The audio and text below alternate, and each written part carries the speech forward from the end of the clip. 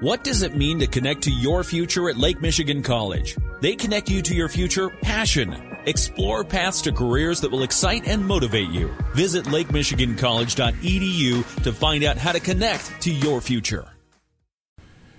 Good morning. My name is John Smetanka, and the name of our program is With Respect.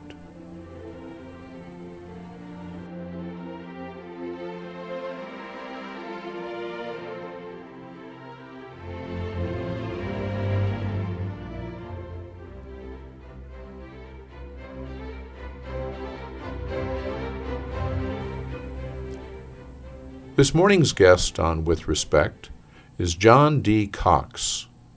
John is a professor at Hope College, specializing in Shakespeare. We're going to be talking today with John about his background, his life, but also Shakespeare as a phenomenon in today's world. John Cox, With Respect. We'll be right back.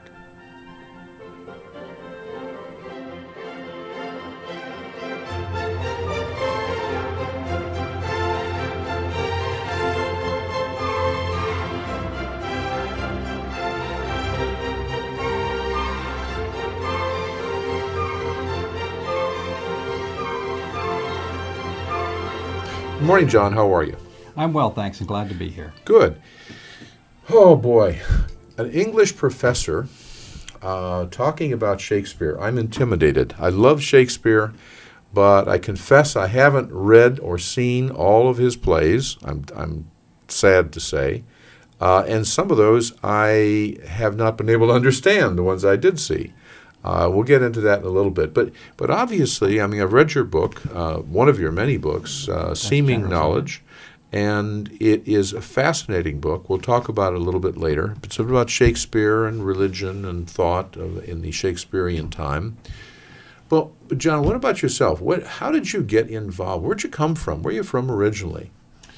I grew up mostly on the East Coast in the Philadelphia area, and I had a very normal childhood and upbringing.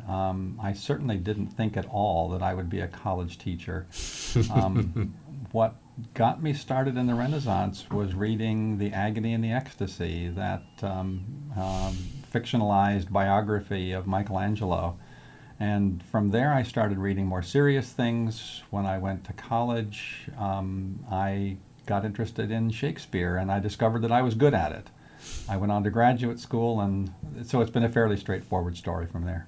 Well, how did you get onto The Agony and the Ecstasy? What was it? You picked it up in a library or something? I honestly can't remember. No one recommended it to me, as far as I know. I can't. It's a big book, as you know, but I just loved it. And from there, I wanted to read more about the background of Italian Renaissance history, and just went on from there. What town in New Jersey were you from? It was Pennsylvania. Pennsylvania. I'm right. sorry. At the time, it was a countrified area. I lived on 30 acres, actually. I've been back since, and it's all now suburban. But at that time, it was farm country. I did a lot of farm work as a kid when I was in high school. Did your parents farm? Is that what it was? No, they did not. Actually, my parents are Protestant missionaries, or were Protestant missionaries. They're deceased now. And this was an unusual situation in that it was a home for missionaries' children in the United States whose parents were overseas. Ah, so it was in a way like a boarding school, only your parents went away for your schooling. That's a good way of putting it. We went to the local high school, and aside from the fact that there were 15 of us in the family, it was a fairly normal family. 15? Yeah. All right. 15 young people. How many boys and girls? I can't remember the balance. It was probably about even. All right. Yeah. Now, that was not all your brothers and sisters, though. Oh, no. How many were in your family? In my family, we are 6, and I am third of 6. How much farm work did you do in those days? I did a lot. I mean, farming in the 60s is different from what it is now, but I worked for a dairy farmer. I worked for a small farmer with a lot of variety in his farm, sorting potatoes, baling hay, picking sweet corn, packing sweet corn. He was a truck farmer, caring for dairy cattle and everything that goes with a dairy farm, at least a small dairy farm. Yeah. Milking? Absolutely. I didn't do the milking, but I was certainly responsible for being on duty during the milking. The milking was turned over to a guy who was better at it than I was. Takes machines, and you had to know how to use the machines. Yeah. So high school, where was that?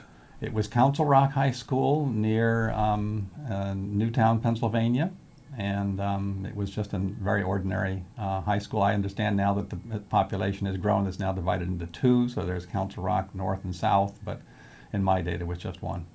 What about sports or extracurriculars? What did you do? I didn't do much. I went out for football one year, broke my knee almost immediately, and didn't do that anymore.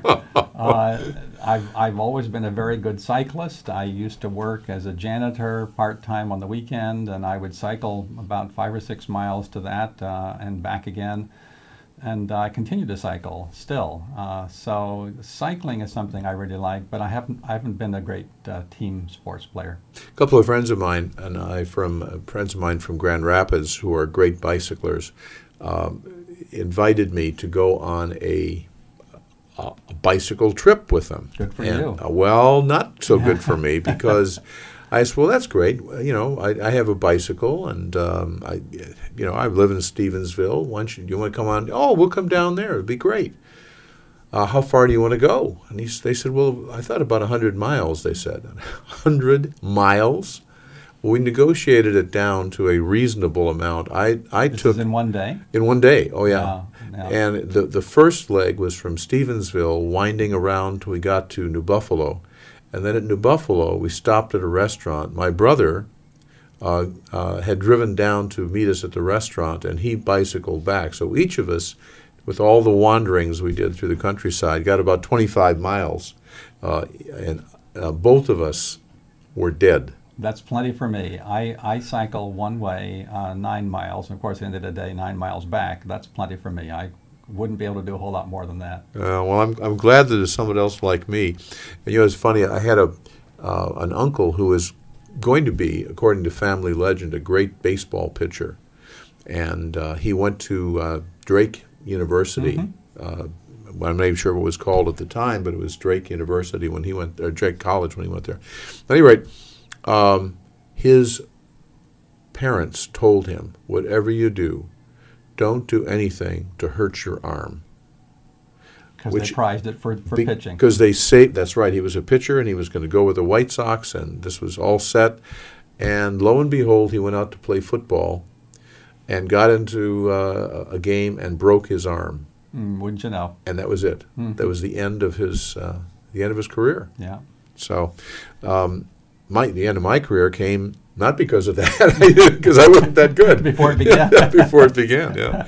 Anyhow, so all right, after high school, where'd you go? Did you go to college? I did. I went to Hope College, and I was not destined to do that, but somebody recommended it, and I applied and got a scholarship, and so I went all the way out to the Midwest from the East Coast, and did that for 4 years. Sometimes hitchhiked back and forth. I didn't have a lot of money, and that's a long hitchhike, but I have some amazing memories about hitchhiking, even in the winter, out to the Midwest. We can do that these days. When you couldn't do that many years ago, you could do it those days, but not today. Hitchhiking is not all that safe. I agree with you completely. No, I wouldn't do it now. I'm not sure how safe it was then either, but young people do crazy things. Yeah, I was telling somebody I was down in Mississippi in Bay St. Louis back in the 60s, and there was a base, it's right on the Gulf of Mexico, and Bay St. Louis, Mississippi, and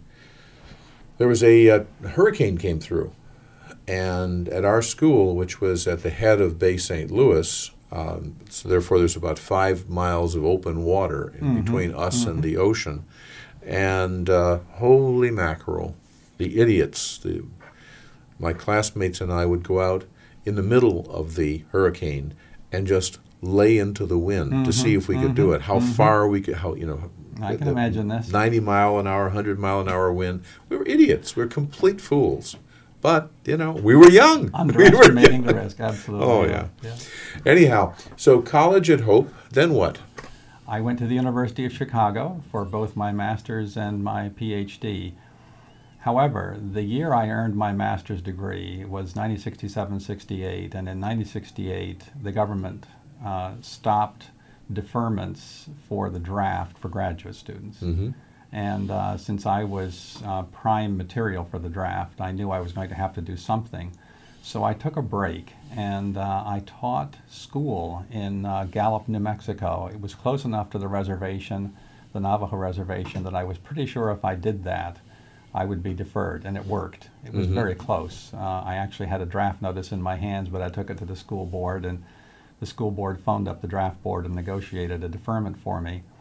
And eventually I decided to join the reserves because I didn't imagine myself teaching 7th grade for 3 years, which is what I would have had to do. And I really wanted to get back to graduate school. So I joined the Marine Corps Reserves, and I did 6 months of active duty, and for 5.5 years I did monthly meetings. So I have a Marine Corps background, I have a farming background, I have a junior high teaching background, things that have apparently very little to do with what I'm doing now, but they were good experiences in lots of ways. Well, it's the zig and zag of people's lives that's so interesting. Hear, hear. And my audience, those few hardy souls who listen to this show, know that my life is zigzagged, and one of the fascinating things with each of the guests that we've had on is how, contrary to the idea that all people have a plan that they live out, most very successful people are just as confused as the rest of us. They kind of go from place to place, and you don't end up where you thought you were going to start. Well, that's certainly true for me. I was a young person who was compelled to deviate from the course that I thought I wanted to follow, and fortunately found it again, and I've been very pleased with my profession, but it did require some zigs and zags, as you put it. Okay, but now Shakespeare was one of those zigs, or a zag, and it came in where? Did it come in before you went to graduate school? Yes, absolutely. Okay. I discovered when I was in college that I liked Shakespeare. At that point, the Shakespeare course at Hope College was a 2-semester sequence, and I took both of them, and I did well, and I could tell that I really liked this. And so I determined to carry on with that kind of study when I went to graduate school. So you ended up teaching on Did you teach Shakespeare on the reservation?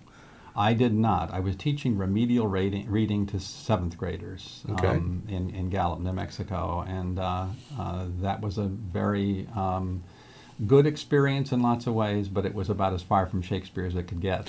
When I taught catechism to about 60 or 70 black children in the South back in the 60s, and that's a challenge. They're in 1st and 2nd grade, and I tell you, it was good for me for no other reason than the humility that is forced on you by you try everything you can to get through to other people, and sometimes either language or culture or time of the day or heat in the room or crowding, all of those things have to be factored into whether you're going to be successful. It's the truth. These young people that I was teaching in Gallup are mostly Navajo kids, and their problem was not that they were slow learners, but that they were second language learners. Mm-hmm. And at that point, I'm sure this has changed, but at that point, the school district wasn't meeting that need. I was given material that was designed for native speakers who were just slow learners. I had kids who started the year at a 2nd grade reading level, and by the middle of the year were up to grade level. Mm-hmm. Those are smart kids. Mm-hmm. And the reason they were losing it over the summer is that they were going back into a completely Navajo-speaking environment and were not maintaining their English. Mm-hmm. So, as I say, I'm sure that the school system has long since met this need, but that was a severe challenge, having to invent materials that would meet the problem of second language learners. Well, all right, then you became a leatherneck, and that changed your life a little bit. Temporarily, yes. Yeah, and I'm sure that gave you a completely different perspective on life. It certainly did. And I know that my brother, who is in the Army, it certainly changed his perspective on life. So then, after you finished your commitment there, where did you go? Where did you start teaching? I started teaching at Westmont College in Santa Barbara, California. It's hard to imagine a more idyllic setting, and I really enjoyed being there, but that turned out to be a temporary posting. I did 3 years at the University of Victoria in British Columbia, which is a Canadian university. And then I was given a Mellon Faculty Fellowship at Harvard. And during that year, I decided to take a job again in the United States, and the job at Hope College had opened up. So, was it Shakespeare originally? Well, it was certainly, I had my PhD in English, I'd done my thesis in Shakespeare, and I sure wanted to do that. It was not necessarily Shakespeare at first at Westmont College, but I did get to teach Shakespeare there in my second year, and I've been able to teach it pretty consistently ever since. We're going to take a break right now. We're talking to John Cox, professor of English literature at Hope College in Holland, Michigan. And John's specialty, which we're going to be talking about now, is Shakespeare. We'll be right back.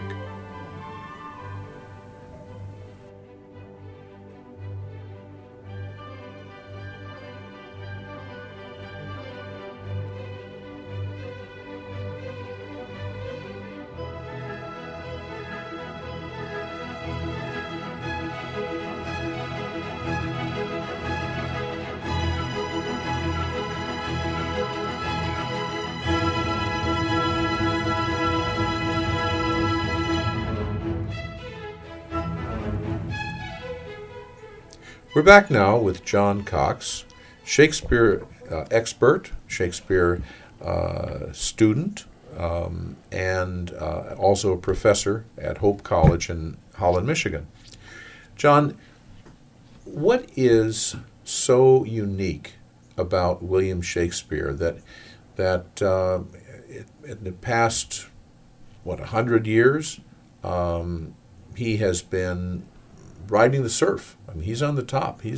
People pay attention. You talk about Shakespeare in common culture, we still talk, oh, that's really Shakespearean, or Shakespearean actors, or Shakespeare in Love, Gwyneth Paltrow. All right. What's so interesting about Shakespeare? Well, I think it starts with the kind of writer he was.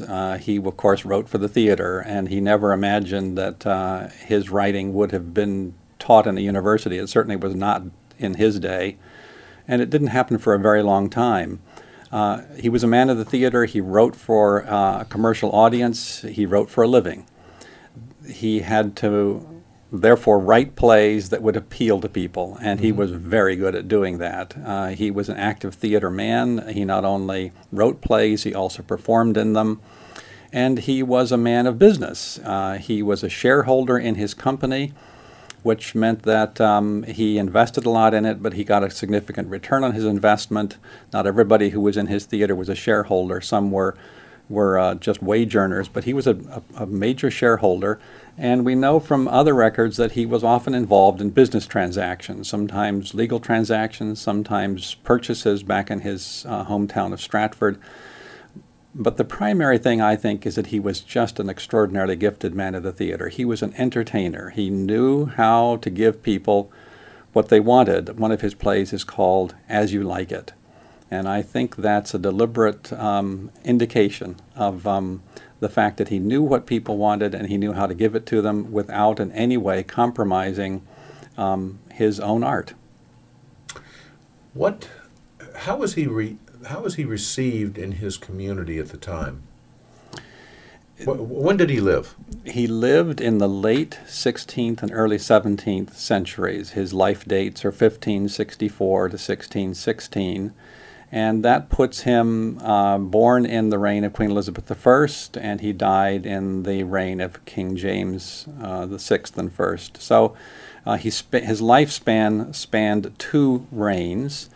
And everything indicates that he was well liked. There's very little in the way of anecdotes about him, but I'll tell one which actually comes from his lifetime. There was a law student in London who liked to attend plays, and he had said he'd heard this story. He kept a diary, and this is from Shakespeare's lifetime. Shakespeare wrote a play called Richard III, and in that play there's a very important role. It's the title role, and it was played by Shakespeare's chief tragic actor called Richard Burbage.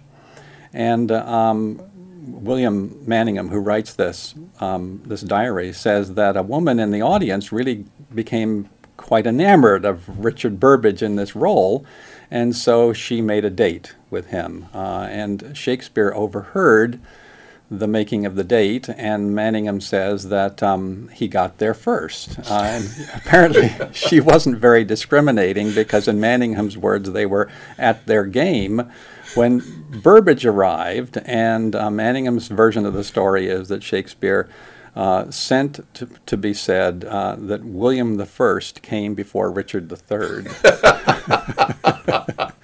Now, that's the only story that comes from Shakespeare's own lifetime. Does it say that he was of loose morals? Maybe it does, but what it says is that he attracted a fairly clever but interesting, good-natured story to himself. Whether it really happened or not, we have no idea. So I think he was probably well-liked. Certainly his plays were extraordinarily well-liked because he became a wealthy man as a consequence of writing them. Mm-hmm. Now, I'm going to bring up this, I already talked about Shakespeare in Love, which is a great movie. I think it's a load of fun. I agree. And it does a lot, it seems to me, to humanize, maybe inaccurate, historically inaccurate and all that. Humanize two things. One is the writing of Romeo and Juliet, yes, which is the basis of it, but also it humanizes the man completely out of I hope out of character. But he was an exciting person. His times were exciting. There was a competition with Christopher Marlowe. Yes. And there was Burbage takes a part in that movie. There was a character, Richard Burbage, an actor, and they do play around socially, as it were. But it one of the fascinating things is how that movie integrates political life and social life with the dramatic life of the play and of the author and the actors. Yes. And I think that that's something which is often missing in people who talk about great thinkers or great actors or great whatever, is they don't talk about the relationship to the times. Mm-hmm. But he really was in his plays, was he not, very conscious of many of the things that were boiling around him at the time. I do think so. I just want to make a quick comment about Shakespeare in Love. I love that movie too, and I recommend it to my students. One of the central features of that movie, as I'm sure you know, is that Shakespeare has writer's block. It's a very Freudian interpretation of Shakespeare, and he overcomes his block by falling in love, which is a Freudian interpretation. Every indication is that Shakespeare didn't have writer's block. This is just Tom Stoppard's invention. Somebody made the comment that this has less to do with Shakespeare in love than it has to do with Tom Stoppard in love with Shakespeare. And I think there's a lot of truth to that.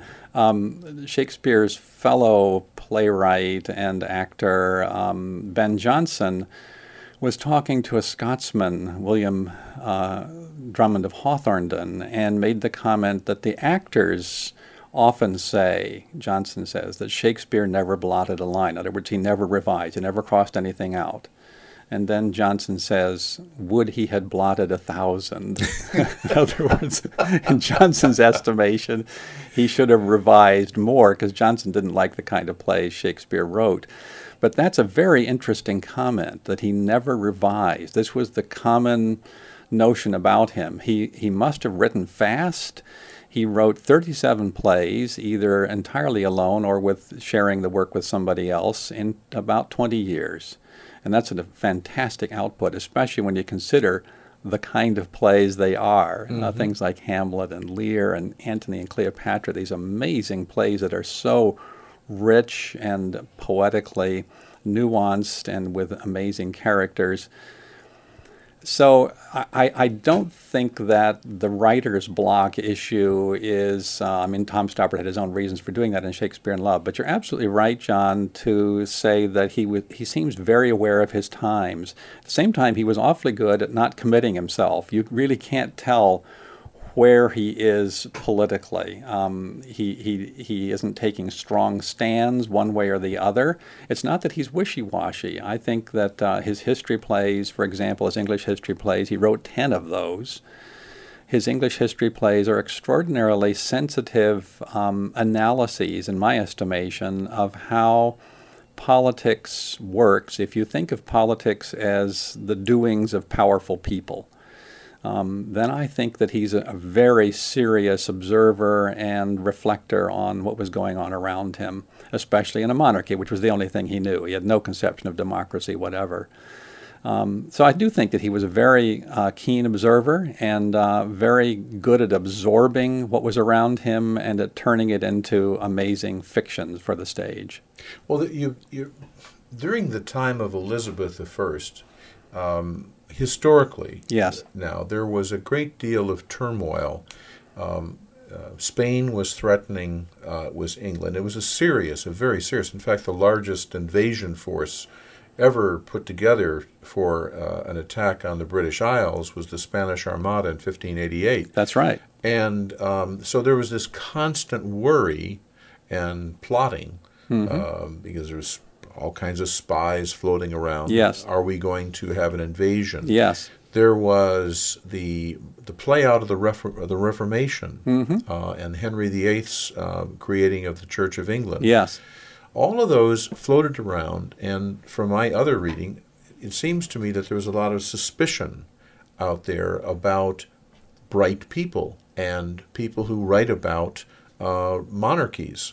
Now, did he ever run into trouble himself for his plays that started talking, that didn't portray monarchs in the best fashion? As far as we know, he didn't run into trouble personally. There's an interesting case where late in Elizabeth's reign in 1601, she died in 1603, there was an attempted coup against her by the Earl of Essex. And one of Essex's followers, the Earl of Southampton, was the patron of Shakespeare's company. And as far as we can tell, it was Shakespeare's Richard II that was ordered to be played on the evening before Essex's attempted coup d'etat. And if you know Richard II, you know that it's about one king overthrowing another king.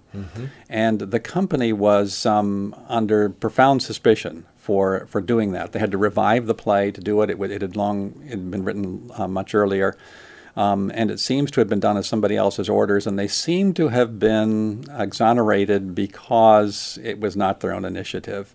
That's the best documented case of Shakespeare coming close to getting into trouble. But of course, that wasn't necessarily Shakespeare himself. It was his company, and he almost certainly would not have initiated that or have had anything to do with it.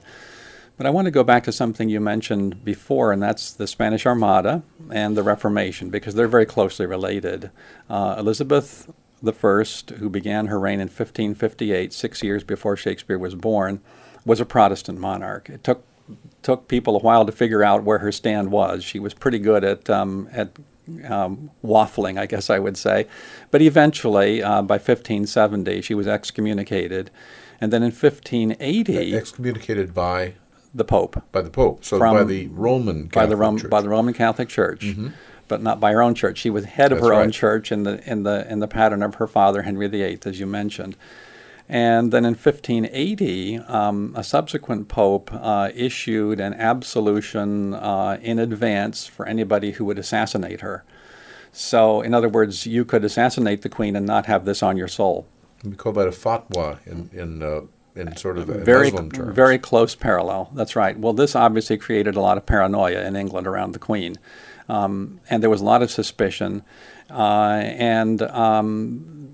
By modern standards, the Elizabethan government was anything but tolerant. It was extremely intolerant. But by 16th century standards, it was relatively tolerant. You could be a Catholic in England and not be prosecuted just because you were a Catholic.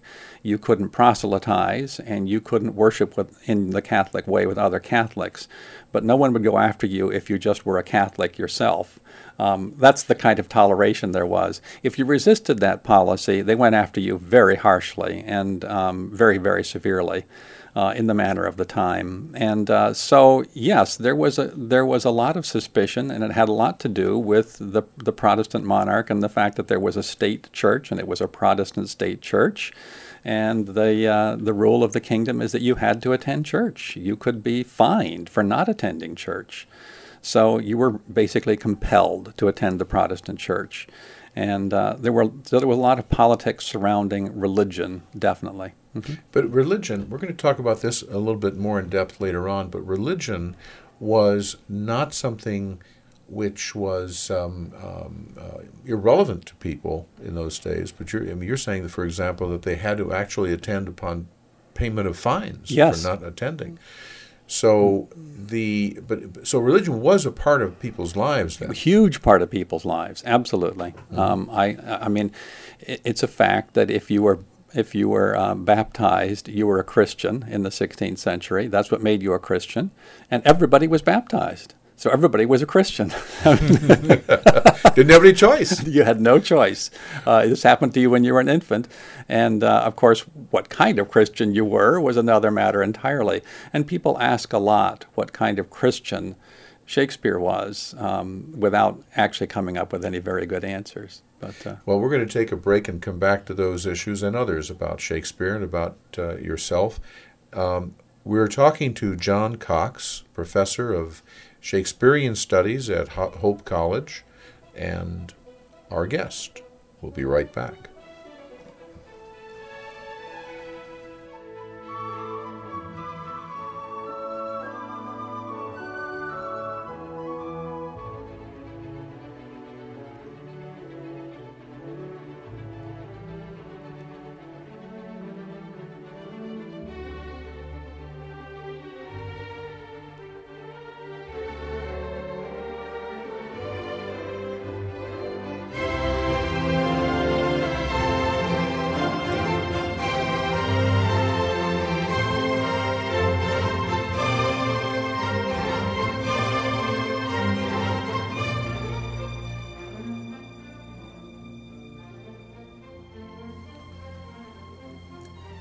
We're back now with John Cox, professor of English literature at Hope College and a specialist in Shakespeare. We were talking about the relationship of Shakespeare to his times, and this is a fellow from what you're describing who was talking about some pretty deep things that related to the kings and monarchies and the way people in those positions functioned. And like Elizabeth was functioning, or James the First of England was functioning. And I was curious as to whether or not he would get in trouble. But you got talking about religion. Somehow I think we, in a relatively diverse and tolerant society, where what religion you become familiar with and participate in, or no religion, is basically a matter of taste, a matter of commitment, a matter of individual choice. But in those days, it was not simply a matter of choice, and we've already talked about the fines and whatnot, mm-hmm. but it was something more. That is, it was a part of the warp and woof of that society. It was. And I think that this comes clear in one way in Shakespeare's plays through the sheer number of biblical references that he makes. I've done a comparison between his biblical references and the references of his near contemporary Montaigne, who was French and, of course, Catholic. And that may be part of the difference. So I think it has a lot to do with personal taste as well. But Shakespeare was extraordinarily familiar with the Bible. He alludes to the Bible all the time. I think I made a count of roughly 3,500 references, and this is from other people's scholarly work, not mine, but just counting up the number of references that they found. And he will often choose a biblical reference over a classical reference that would say the same thing, but be a reference, say, from Horace or from a Roman poet. He'll use the biblical reference instead. I don't know what that says about him. It clearly says that he knew the Bible very, very well. And of course, he's in a Protestant country. He's going to church regularly. He's a voracious reader. We know that he read an awful lot. He never staged a particular biblical story. He didn't even stage any stories that are allegories of biblical stories. There are some things that are sort of a little bit prodigal son stories, but that was very, very common. And you can't say, well, this is a particular biblical story that he's telling. But I do think that this is my reading of his plays, that there's a general sense of human destiny as falling somewhere in a significant way between creation and Last Judgment. There are numerous references in the plays that suggest that he's deliberately placing humankind in the destiny of a Christian view like that, and that he really pays careful attention to the kinds of choices people make, which are ultimately moral choices. And so in many respects, as I read Shakespeare, there's a deeply Christian sense of the human situation. In your book, Seeming Knowledge, you talk about something which I never understood until I read that and did some checking on my own. I've always heard about Shakespeare having written comedies, yes, and tragedies and historical plays. But yes, those are titles those are categories that were added on later. Then I'm not sure that he said, oh, by the way, I'm going to write a comedy. Good point. All right. But, when I think of comedy, it's like going to see someone who will make me laugh a lot. Yes. And when I go to a tragedy, I think, well, I'm going to get a heavy dose of sadness here. Yes. And, of course, in history, that's fairly significantly, I'm going to learn about what happened, sort of sequentially in history.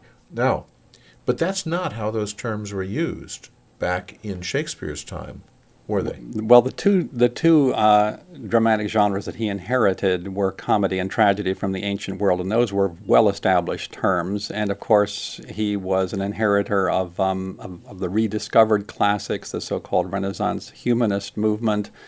And although he never went to university, he certainly was familiar with the current critical thinking, that is, literary critical thinking of his day.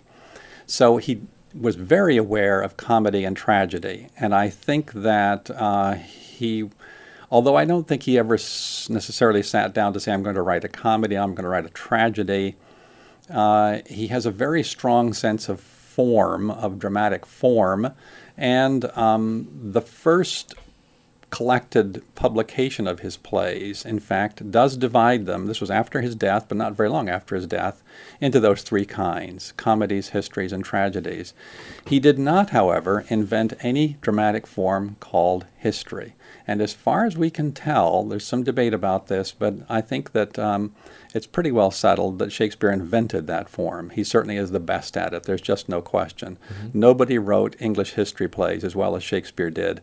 And when I say wrote them well, what I mean is with such thoughtfulness and, again, with such powerful audience appeal. Some of them are more appealing than others, but most people who know a history play know the first part of Henry IV, the reign of Henry IV, which includes the great comic character Falstaff. This is simply one of the greatest plays ever written, and it happens to be about English history. And it's an extraordinarily thoughtful analysis, I think, of the way politics works in a monarchy. And it's a play that is shaped by that concern and those considerations. But the term tragedy and the word tragedy and the word comedy have a specific sort of meaning, and I'm going to bounce this off of you and see if I'm correct. where comedy was defined as it has a happy ending, Yes. and tragedy it has a sad ending, or at least has a troubled ending. Aristotle was the first to make the observation that that comedy tends to conclude with to the satisfaction of those we care about, and tragedy is just the reverse. Their conclusion is an unhappy one. So yeah, that's a fair characterization. For the most part, the comedies do tend to have moments that make us laugh, and we certainly feel good about the ending in a Shakespearean comedy. But if I think of a play like Hamlet, there are a lot of laugh lines because Hamlet himself is very, very clever, and he often says very barbed and witty things, and it's impossible not to laugh because he means us to laugh at what he's saying. So there are certainly moments of comedy, of what we would call laughter or comedy in that sense, in Shakespearean tragedy. And as I said, definitely also in the history plays, especially in 1 Henry IV. One of the things that the Shakespearean plays that I have seen, whether they're in movies or on the stage, I'm troubled by the fact that most of the great performances are done with British accents. And sometimes a British accent can be more difficult to understand than some accent of the United States that you're not familiar with, or some German person speaking English. It's a specific way of inflection, of dropping the ends of the last syllables of words, and so on. But we're so used to that when we see an American version of the same play, I take, for example, Hamlet, done by the cowboy actor, what is his name? Not cowboy, the Australian actor. I know who you're thinking of. I can't think of it at the moment either.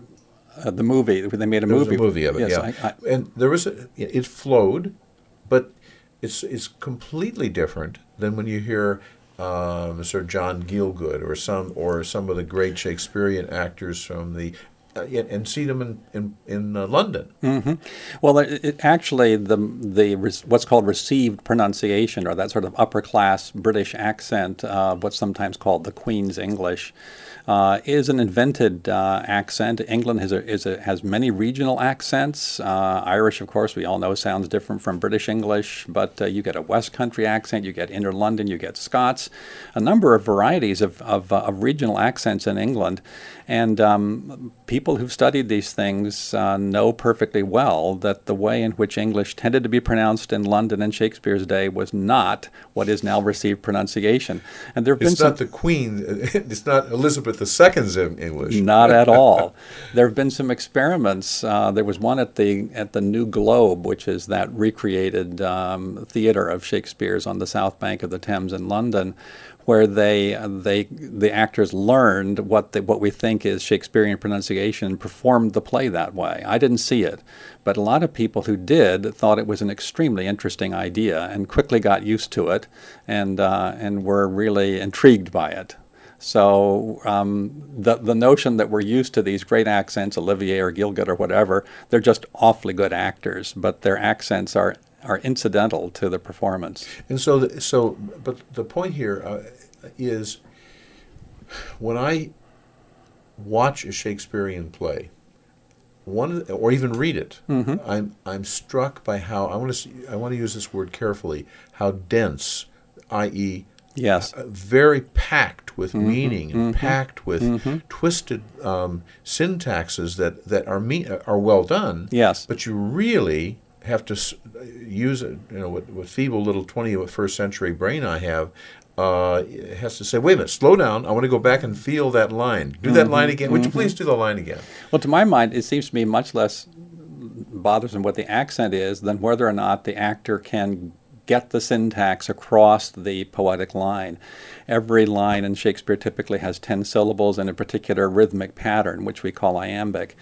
And it's very easy for actors first coming to this not to understand how to make sense of the sentences with those poetic lines. They tend to pay more attention to the poetic lines than they do to the sentences.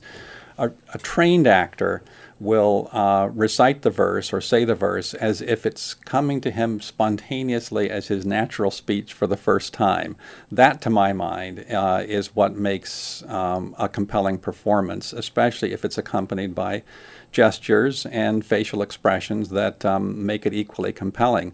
So I'm much less bothered by accent than I am by, at least for me personally, than I am by the ability to make those lines live, to make them sound like real conversation. Too often, it seems to me, the plays of Shakespeare are now appreciated by college professors, by people who have made a study of it, by people who go to a lot of plays, therefore are into that format, or do a lot of reading, but that's not the bulk of the audience in America. But you're telling me that on the contrary, in Shakespearean going live, Shakespearean Times Live, yes, that he was very popular, a very popular playwright. He was indeed. He played for, the plays were performed for a London audience, and as far as we can tell, there was quite a cross-section. One of the reasons that we know this is that a variety of charges were in place. That is, you could pay a minimum fee and stand to watch the play. You could pay a little more and sit in the galleries, and you could pay the highest price and actually sit on stage, believe it or not, in a Shakespearean theater. And the importance of that, of course, is that you were not only seeing, but you're also being seen. So the wealthiest and most powerful people paid that very high price to be seen, to be watching the play by other people. But that cross-section of prices indicates that there was almost certainly a cross-section of the populace watching, to those from those very expensive seats on stage to the relatively cheap standing places. And that's an important indication of the variety of people who were going to see them, and most places were relatively inexpensive. So these plays are appealing to a wide audience. You know, we think of a play like Hamlet as being such a profound play, and I agree that it is, but almost certainly the word of the day was, you got to go see this play where there's an amazing ghost and all these people get killed in the end, and they do. I mean, this really does happen. And so, as with a modern movie, people like action, they like horror, they like lots of things of that sort, and you can find a lot of those things in a Shakespearean play. I don't think he's just pandering. I don't think he's throwing them away. I think he does very serious things with them, but they're there, and it's what makes the plays appealing. We're going to take another break right now. We're talking to John Cox, professor of Shakespearean Studies at Hope College in Holland, Michigan. We'll be right back.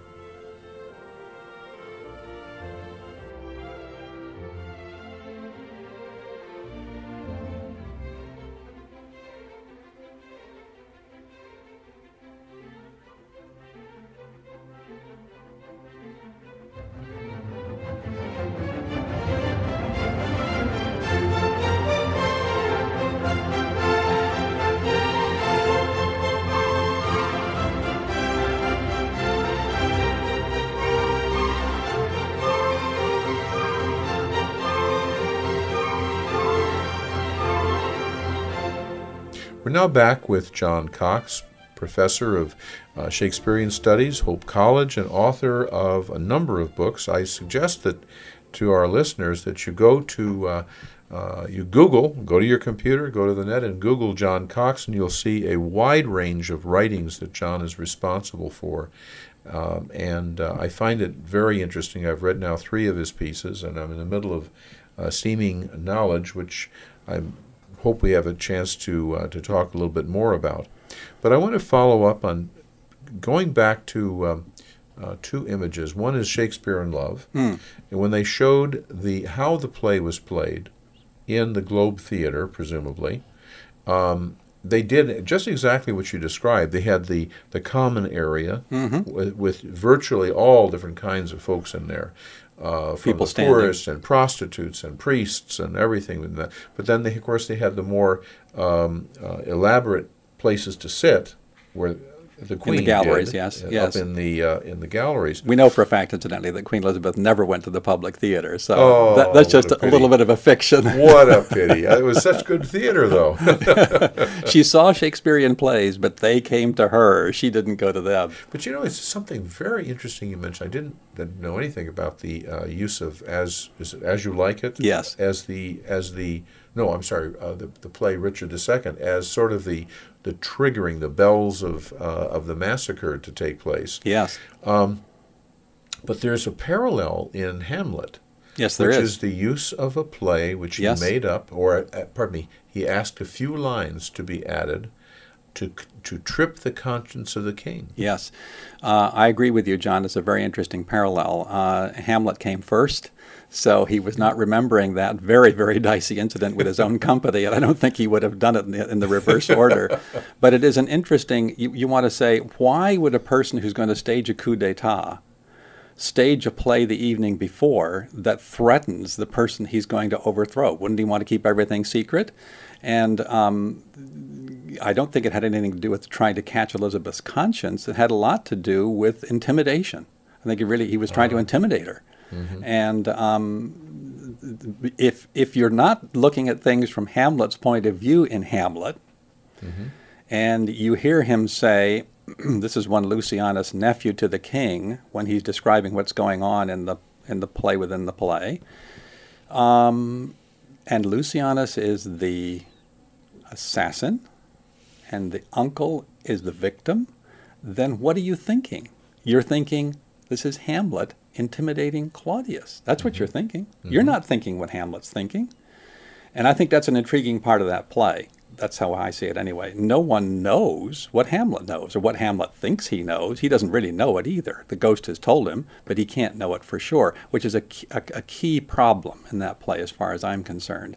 Knowing for sure whether Claudius is guilty or not. We know he's guilty because we hear him acknowledging it in a prayer, and presumably people are bearing their souls when they're praying to God. So we believe him when he says that this is the primal eldest curse and so on, a brother's murder. But Hamlet does not hear that prayer. So Hamlet doesn't have knowledge that we have. And to me, that's a very interesting example of something that Shakespeare does for his audience time and again. He lets us have knowledge of things that are going on that he withholds from his characters. In only one play does he not do this out of 37. That's The Winter's Tale, where he deliberately conceals from us very important plot information until very late in the play when he suddenly reveals it. And he does it with such artistry that it's not offensive. It has just the opposite effect. But he's very kind, he's benign to his audience, so to speak, in including them and letting them in on the secret, if you will. You know, that's interesting because one of the when we have detective movies or detective novels or mysteries where we're they grab us and they take us, sitting on the beach, we can lose ourselves. But one of the problems we say is, oh, I knew who did the killing in the middle of the book, or in the third page, I knew who did it. Mm-hmm. And that's considered a negative because we're so trained today to have it all be sort of a Agatha Christie at the end of the story. It all comes clear. Mm-hmm. And then we judge the effectiveness of it, or the greatness of the book or the story, is whether the ending is prepared for, or whether it comes out of the blue, Deus ex machina sort of thing. Yes. Mm-hmm. But you're telling me that's not how Shakespeare did his plays. Well, I wouldn't say that we always know exactly what's going to happen. That's not what I mean. What I mean is he doesn't conceal essential information from us in such a way that we're suddenly completely stunned by what happens in the end. In The Winter's Tale, what the one place where he does do this is we think a character is dead. people say she's dead, and she disappears from the action entirely. And then suddenly, in the very last few moments of the play, it turns out she's not, and she actually appears on stage in a very stunning way. That's the kind of thing I mean. He doesn't do that. And Hamlet is a really good example. We know darn well that Claudius is guilty, and yet Hamlet doesn't have our knowledge. And I think that's a key fact about Hamlet, that he does not know things that we do. I'm going to ask you to do something very difficult for anyone, and especially an author, and that is I want you to compress the thesis of your book, Seeming Knowledge. What is the essence of the book, and what brought you to write it? There is a prevailing assumption, I think, in the conversation about Shakespeare, the scholarly conversation about Shakespeare, that he was a secular playwright and indeed quite a skeptical thinker. And in my view, there is a lot of doubt about the human situation, but that doubt consists of a doubt about human nature rather than the human situation more broadly conceived. So what I was trying to do was to suggest, as the title suggests, Seeming Knowledge, Shakespeare and Skeptical Faith, that he's fundamentally he gives us plays that reinforce a faithful sense of the human situation, but with profound suspicion of human nature. That's how I see this kind of balance that appears in the plays. Well, when I was reading it, all I could think of was from my old philosophy days. And as you write the book, I studied at one point Aquinas' Summa Theologica, in which he writes in very fascinating fashion, huge long books. Indeed. He analyzes different parts of life and relationship to God and heaven and all this sort of thing. But the method of his proceeding is to start off with a thesis, and then to look at all different sides and different people presenting different views, and then incorporates all of them into his vision.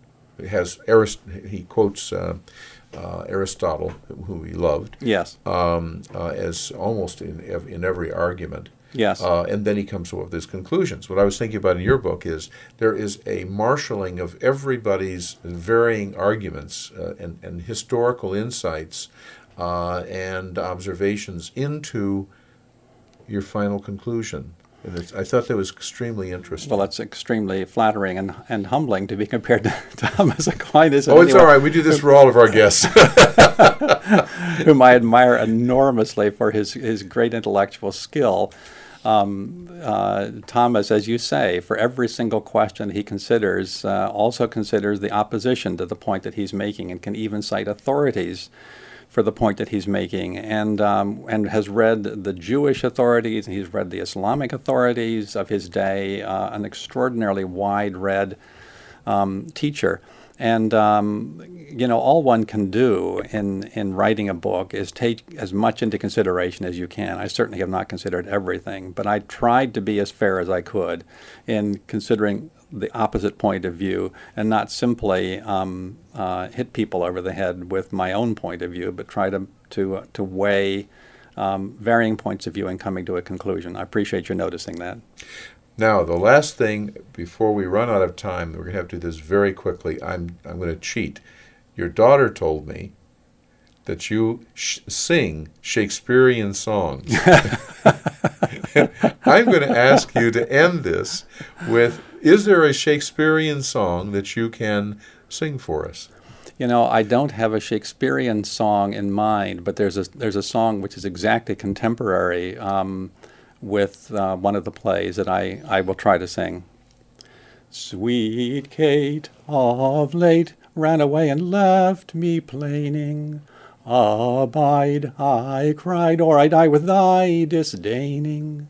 Tea, quoth she, never did I see any man to die of loving.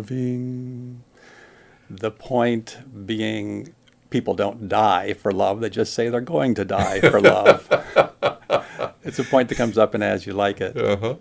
John, the final thing I would like to ask you, is there any playwright today, or since Shakespeare, that you find as intriguing or as powerful an influence in literature in their own country or ours or whatever, that you'd find Shakespeare?